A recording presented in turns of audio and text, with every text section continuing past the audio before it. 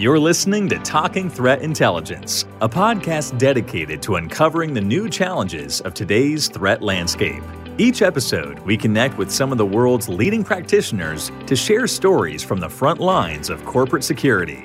And now, on to the show. Hey everybody, and welcome back to another episode of Talking Threat Intelligence. I'm your host, Robert Value. And joining me today is Melanie Trecek-King, Associate Professor of Biology at Massasoit Community College. Melanie, thanks for joining me today. Oh, thanks for having me. This is really exciting. Melanie, I was really excited to have you on the show today. I absolutely loved your recent article that you wrote in Trecek-Inquirer about debunking misinformation. I know from talking to a lot of people across the OSINT community and the security field that this is becoming a bigger and bigger issue. So I think listeners are really going to appreciate your perspective as a scientific educator on this topic. Well, I've had my own journey to this and have decided that debunking or understanding misinformation is a much better use of time than teaching students to memorize facts. So I want to jump right in now to the floater acronym that you wrote about in Trecek-Inquirer, which I absolutely love as this kind of toolkit. How did you come up with this idea and what is it? So the reason I came up with this acronym, I was teaching the class about skills, not facts. So I had decided to teach a class to focus less on memorizing facts and more on skills. And the skills, the three primary skills were critical thinking, science literacy, and information literacy. And the problem with that, of course, is how do you teach that? Like, what does that even mean? Like, you get in front of scholars on critical thinking and ask them to define critical thinking, and they're all going to basically disagree with each other and have an argument about it. It is difficult to define and it's difficult to teach. And even more, it's difficult to put into practice. So even if you teach someone to think critically, when faced with a new claim, how do they think critically about that claim? There's lots of steps to this process. I was teaching the class with a toolkit from James Lett, who actually wrote in Trecek-Inquirer, I think it was in 1990. He called it a field guide to critical thinking. And he had a toolkit that he used an acronym filters. It's a great acronym. It was his toolkit to, okay, here's how to evaluate claims. I was using this toolkit and, 1990, most of my students, they weren't born. Like most of my students have been born after 2000. So the examples weren't necessarily applicable. And it was largely focused on paranormal claims. So I contacted him and I said, how do you feel about me updating this? And he said, that's a great idea. So I used his acronym and I updated based on how I was teaching. And my idea was an acronym that summarized these skills so that when students were faced with a claim, they had the ability to start from the beginning and in a systematic way, work through the claim to try and assess the validity of a claim. So again, that might be a good transition next into why don't we go through each one of these letters for debunking misinformation. So let's start with the first one I have on my list here. F, falsifiability. Yeah. So falsifiability is there needs to be a way to disprove the claim or prove it wrong. This is the foundation of science. Actually, scientific claims should be falsifiable or able to be proven wrong. And this is one of those concepts that is the foundation of science, yet is an incredibly difficult concept to grasp. The students will think, well, if a claim is false, then it's not falsifiable. But actually, by definition, a claim that's been proven false is falsifiable. It's just false, right? With falsifiability, what we're really asking is if it was wrong, how would we know it was wrong? If you can think of a way to prove it wrong, it's falsifiable.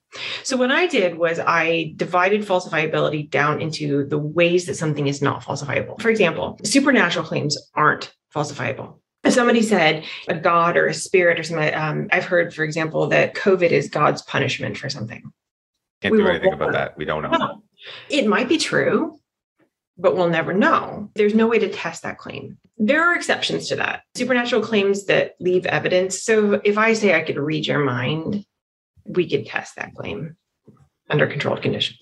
Another example of a claim that can't be falsified is subjective claims. So things like values and opinions and morals and judgments. And people here confuse their own opinions with things that are facts, right? We think that an opinion that we hold is a fact and someone else's fact that we disagree with is an opinion. And that's not what that is, right? An opinion is just something that is a preference or a judgment or something that can't be proven wrong. For example, I think that kittens are cuter than babies, but that's my own personal preference, right? Like, you can't prove that wrong. Okay, so subjective. Another example is the vague claim. So if I said, for example, that what star sign are you? Gemini. Oh, you're a Gemini. Okay. Let's say that your day, you're going to have an old love interest come into your life. And if not, maybe you'll find yourself in an interesting money situation. The Geminis tend to be extroverted, but at times you like to keep to yourself. Melanie, you're describing me so well. I have another career as a astrologist. I didn't say anything. What I said applied to everybody. You can't prove it wrong. And then the multiple out. You've tried to prove me wrong, and I don't want to be proven wrong. So I'm just going to keep moving the goalposts forever until you can't prove it. Conspiracy theorists do this really well. For example, all evidence points to the conspiracy. If there is evidence that disproves the conspiracy, it was planted. Evidence that was missing was covered up. So like if a conspiracy makes a prediction and the prediction turns out not to be true, there's a reason for that. There's an excuse, constantly a reason. So it avoids falsifiability. Basically, falsifiability, the first step when evaluating any claim is, can you prove it wrong? If you can't prove it wrong, it doesn't mean that the claim isn't necessarily not true, but it does mean you should view it with quite a bit of skepticism. And also keep in mind that if a claim is not falsifiable, just because you have evidence for it doesn't mean it's true. Evidence to support a claim that can never be proven false is basically meaningless because there's no amount of evidence that can ever prove it wrong. Gotcha. Let's move on to the second one now. L, logic. Yeah. Logic is a bear. Basically, claims need to be logical. And the idea with logic is when evaluating an argument, what kind of argument is it? I tend to focus on logical fallacies because those are really easy to spot and a great way to identify a claim that might be misinformation. What would that look like? So, for example, let's say that a health product says that it's all natural and that it's been used by people for centuries. So that would be an appeal to nature fallacy. Just because something is natural or not doesn't make it safe or effective or not. It would also be an appeal to tradition. Just because it's been used for a long time doesn't make it true or not. Other common ones are things like ad hominem, so scientists are just shills or they're being paid for this. Another one might be appeal to emotions. Like we've already talked about appeal to fear or appeal to anger. You can basically appeal to any kind of emotion we have. You can even appeal to things like happiness or patriotism, which isn't necessarily an emotion, but by appealing to these kinds of emotions, they override our ability to think critically. Another really common one is mistaking correlation for causation. You see this a lot in health misinformation, where they'll say something like, these kinds of health issues have increased with our use of vaccines, for example. That's just a simple correlation. To know whether it's causation, we need controlled studies. So logical fallacies are a quick and dirty way to try and assess if something might be misinformation. It doesn't mean that the claim is necessarily true or not true, but it does mean that we should view it with some additional skepticism. I like that approach with the appeal to emotion, especially like, once again, going back to mistakes I've made.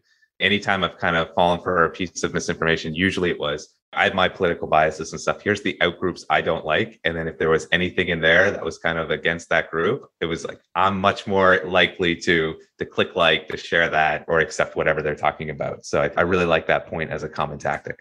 If you feel yourself being emotionally triggered by something, then acknowledge that and try and determine if that's impacting your reasoning. Yeah. Let's jump into number 3 now, objectivity. This is the hardest one.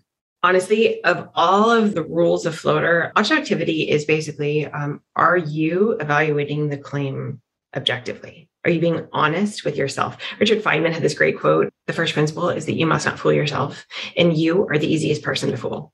Most of us don't like to think of ourselves as easy to fool. We like to think of ourselves as good reasoners, and the positions that we hold because we have logically evaluated the evidence. So The rule here basically asks us to be honest with ourselves. Are we using motivated reasoning? Is confirmation bias at play? What other biases might be impacting our reasoning that maybe is causing us to cherry pick evidence or causing us to discount other evidence? So yeah, objectivity is basically, are you being honest with yourself? Move on to number 4, alternative explanations. Yeah. Alternative explanations is the idea that we want to propose as many explanations for our observation as possible and try and systematically disprove them, apply Occam's razor if we can. So, for example, let's say that one morning you wake up and there is a spilled glass of water on the floor and you think, what caused that? So there's your observation. Your explanations might be any number of things. So let's say somebody broke in and knocked it over, or a ghost knocked it over, or an alien knocked it over, or maybe you sleptwalked and knocked it over, or maybe the cat knocked it over, right? So you have these different explanations for why that might be. Now you want to compare them with each other and try to evaluate them. I'm a big fan of Occam's razor here. And the problem with Occam's razor, it's a great tool, but it can be misused. So a lot of people think of Occam's razor as it's the simplest explanation, but actually it's the explanation that requires the fewest new assumptions is the most likely. It doesn't prove or disprove. It's just which one is the most likely. For example, the ghost explanation or the alien explanation both require the existence of ghosts and aliens, which may be true, but we just don't have any good evidence to support those. So they require massive new assumptions. Let's put those to the side. A burglar. It could be a burglar, but there's no other evidence of the burglar. I do sleepwalk. It's possible that I sleptwalk. My husband tends to catch me, and I didn't do anything else. So I suppose it could be that. I also have a cat who's a huge fan of potential energy and tends to knock things off the counter. And I've caught him knocking glasses of water off the counter. It was probably the cat. So now that we've gone through this process, we found a glass of water on the floor in the morning. We've proposed alternative explanations. We've applied Occam's razor. The most likely explanation is probably the cat, meaning we didn't disprove the others, but it was probably the cat. Yeah. 9 times out of 10, probably the cat over aliens. Yeah. And the other thing about me is that if I can use a cat as an example, I'm always going to. So, yeah. Let's move on to tentative conclusions. Yeah. All of our conclusions are tentative. Avoid thinking our conclusions are absolutely set in stone. So what I have students do is set their acceptance of a conclusion from 0 to 100 and avoid 100. So that even if we're at 99.9%, there's still a chance that we're wrong. And all scientific conclusions are tentative. This bothers a lot of people. Like scientific theories, a theory in science is an explanation that has a massive amount of evidence to support it and also has high predictive power. It has yet to be proven wrong. We don't ever prove theories in science. And so when I hear someone say, well, it's just a theory, what that says to me is they don't understand the nature of how science works. They're waiting for 100% certainty before they accept a conclusion. And science never offers 100% certainty. So we can get very certain. I like to say that science reduces uncertainty. It doesn't provide certainty, but we want to always leave ourselves open to changing our mind. Have the humility to recognize that we might be wrong. It doesn't mean that we don't know anything. So if we're 99.9% certain of something, like for example, humans causing climate change, our certainty is like 99.99% of that. Could we be wrong? Sure. The chances are very, very, very small. Or I think about like relativity. We've got a lot of evidence backing that up, but we just need that one experiment one day to come in, I suppose, and throw it all at the bathwater, which doesn't seem to be happening anytime soon. Einstein said no amount of experimentation can ever prove me right, but a single experiment can prove me wrong. All right, let's move on to our second last one here, evidence, E. Yeah, I mean, that's what this is all about, right? Is evidence. So do we have evidence to support our claim here, and how good is the evidence? So with evidence, we want to know, is the evidence reliable? Did it come from a reliable source? Was the experiment reliable? In science, certain studies provide better evidence than others. For example, a randomized control trial would provide better evidence than an observational study. Anecdotes don't provide very strong evidence at all. Meta-analyses and systematic reviews that put all the evidence together provide the best kind of evidence. And even things like sources. So the New York Times would be a better source than some random YouTube. World News on my the cashier checkout. Exactly. So one of those is definitely more reliable than the others. Also, we want to know, is the evidence comprehensive? Are we looking at the body of evidence? You can cherry pick evidence to make any claim, to support any claim, but are we looking at the full body of evidence? And so I like to use the analogy of a puzzle. So if we think about the pieces of evidence like a puzzle, we want to look at the full puzzle, not the individual pieces. And then, is the evidence sufficient? So with skepticism, what we want to do is proportion our acceptance of a claim to the evidence that we have. So is the evidence sufficient? Anecdotes are never sufficient. I saw it. I know people trust their personal experiences, but Feynman told us we are the easiest person to fool. So anecdotes aren't sufficient, appeals to authority aren't sufficient, and extraordinary claims require extraordinary evidence. So if I said, for example, that it was a ghost that knocked over that glass of water, that is an extraordinary claim. We don't have good evidence for the existence of ghosts. So for you to accept that claim, I would hope that you would ask for sufficient evidence for the existence of ghosts. It's going to be a very high bar. It's a very high bar, yes. Let's move on to the last one now, reproducibility. So reproducibility is we need to be able to reproduce any evidence that we have. So nature is consistent. We would expect the evidence that we have to be consistent as well. If we get different evidence, then something is wrong. So reproducibility safeguards against error. I mean, we're human. We make errors. Coincidence. So random things can happen in experimentation, but does it happen again? And also fraud. Fraud is harder to catch, but it does get caught in the process of science. And actually, this is one of the strengths of science. People think sometimes that, well, the scientist was caught with manipulating data or something, that means science doesn't work. But actually, it means that the process worked. We found it. The process of science found it. It can take time. Right. I'm just trying to think of this as like an intelligence context. So, if I hear there on a social media that there has been, a bombing in central London, and it's just one anonymous account that's publishing this, I'm not going to take that very seriously. But if I see 10 different accounts all reporting the same thing, and then on a different website, they're talking about the same thing, and on top, then I'm like, okay, my confidence in this claim has skyrocketed for whether or not it's true. Yeah, that's an excellent example. We're seeing it right now with the bar school shooting, because we're trying to figure out what happened. And right now on my social media, I'm seeing all kinds of people making claims about what the police were doing during the shooting.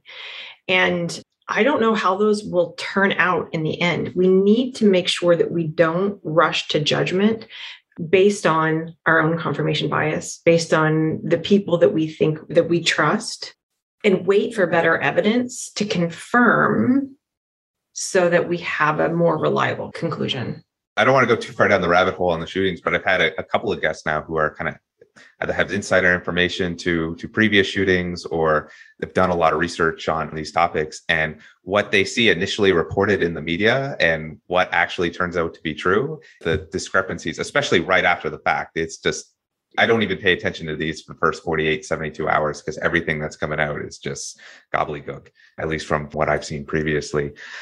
One of the tools that I give students to help them fact check these kinds of claims, after one of these events, we're in a time where everybody has cell phones, individuals have videos, everybody has the ability to make statements and claims about what is happening. And it can be really chaotic trying to figure out what happened. And so one of the tools that I give students to evaluate these claims is called lateral searching. Most students have been taught to fact check by what's called vertical reading or vertical searching. And that is, you land on a website and then you go to the about page and you see what their mission is and who they say they are. You may look around to see what kinds of information they have on the site. Do the claims that they make have good evidence to back them up, right? You can get stuck in looking on a website forever. And if someone wants to mislead you, they're going to. They're not going to say, this, except for a good satire site, they're not going to say that this site is set up to mislead you and this is all a load of bunk. They're going to be a good mimic. So instead, do something called lateral searching, which is literally opening up a new tab and then search the claim, search the site. and then try and determine, look at what other reliable sources have to say. And by the way, Wikipedia is a good source to go to, especially for these initial searches. If you don't know anything about a claim or a site, Wikipedia is a good first place to start.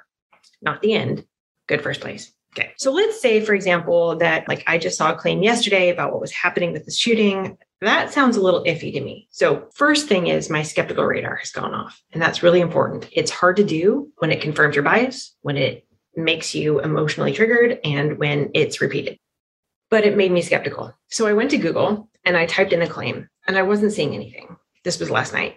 I wasn't seeing anything related to this claim. This morning, I did it again, and up popped Snopes with rumor alert. So Snopes is aware of this claim and is showing me so far the research that they are doing into this claim, what they know about it so far. And they're telling me this claim is still unsupported. We're looking into it. Stay tuned for more later. And that's a problem with these fast moving situations, is that it can take time to debunk claims.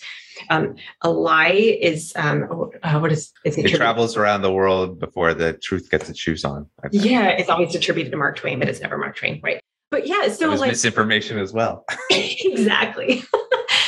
So what we want to do is hold our horses, don't rush to judgment, wait until somebody has good information. And that's these fast moving situations. For other things, it's a bit easier. Like if something has been around for a while and you see it popping up on your news feed, again, first thing is be skeptical. Second thing is open up a new tab, laterally search it. What do other reputable sources say? It's a good trick to learn what sources are more reputable than others in your lateral searching. But the Stanford Media Group has done some great research into this and has found that lateral searching is the fastest. It is the most reliable method of fact checking. Do not waste your time on a particular site. You will probably be fooled and you'll waste time. That's a really, really interesting technique. I hadn't heard of it before this conversation, so a lot of value there for me. One other thing I wanted to ask was how you inoculate your students against misinformation, which I thought was absolutely fascinating. Can you elaborate a bit more on that?